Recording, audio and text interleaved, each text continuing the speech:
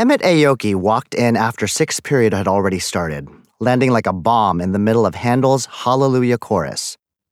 As we were steamrolling our way to the final measures, he entered right in the two-beat rest before the last Hallelujah, grinding Sun Valley High's concert chorus to a halt. Our choir teacher, who also happened to be my father, cut us off and, distracted by Emmett's sudden appearance, didn't ever motion for us to come back in. It was super annoying. My dad smiled the way he did every time the mailman delivered whatever gadget he ordered from the last TV infomercial, and indicated Emmett should take a seat in the back by pointing to it with pursed lips, a typical Filipino gesture everyone in choir had already gotten used to. Emmett stared at my dad with crinkled eyebrows and then looked around him before finally spotting the chair. He gave a big thumbs up and walked up the choral risers. I watched from the piano bench as Emmett made his way to the top. Unrest bubbled up around him like tar pit goo. Girls whispered into one another's ears. The boys puffed themselves up but then deflated. He seemed oblivious to the effect he had on everyone. But I wasn't buying it. Quito! I blinked twice. My dad blared into focus. He waved a baton in front of my face. Yeah?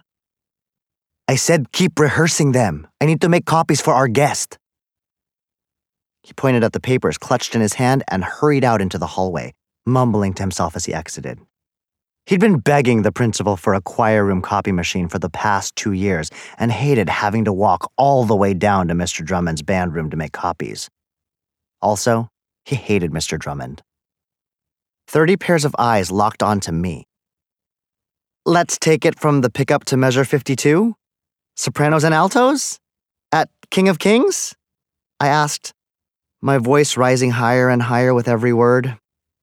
No one seemed to hear what I was saying, but not because of my utter lack of authority. Everyone had gone rigid, their bodies shaking with the effort to not turn around and gawk at the god in their midst. Super, I chirped to no one in particular. My hands curled into claws on top of the piano keys. Here's your note. I forced my index finger to open and played an A. I counted 1, 2. They came in on beat 3. It was horrible. Somehow, just by sitting there, Emmett had found a way to suck the pitch right out of them. And the rhythm. And for some people, the basic ability to breathe. I should have stopped playing. Tried to fix the oral assault I was enduring. But I didn't. I was too busy trying to keep focused, to not be more aggravated by Emmett's presence than they were.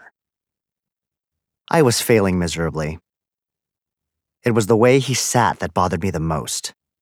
More than his Letterman jacket or fancy Reeboks, his Jason Priestley hair, or the muscle tone on his arms. Even more than the way he made being Asian look not only different, but special. Almost cool. No, it was more than that. What really got to me was this. The way he leaned back in his chair, legs spread, knees out at 10 and 2, hands behind his head, eyebrow raised just high enough to show non-committal interest in what was going on around him. How wherever he decided to be was the right place because everything acquiesced, the brick walls in the room seeming softer around him, and the fluorescent lighting making him glow like some sort of saint. Everything about Emmett expanded outward. He conquered every inch of the world, saying, "Yo, see this? Look at me. I'm hot shit." I could tell he was used to it, and it drove me nuts. My dad returned with a bundle of music. He stood by the piano, listening to us finish the chorus. "A little off-pitch this morning, don't you think, anak?" I didn't even notice it when he called me his son, something I'd asked him not to do in class. Not because he was speaking Tagalog, but because I didn't like people being reminded that the choir teacher was my dad.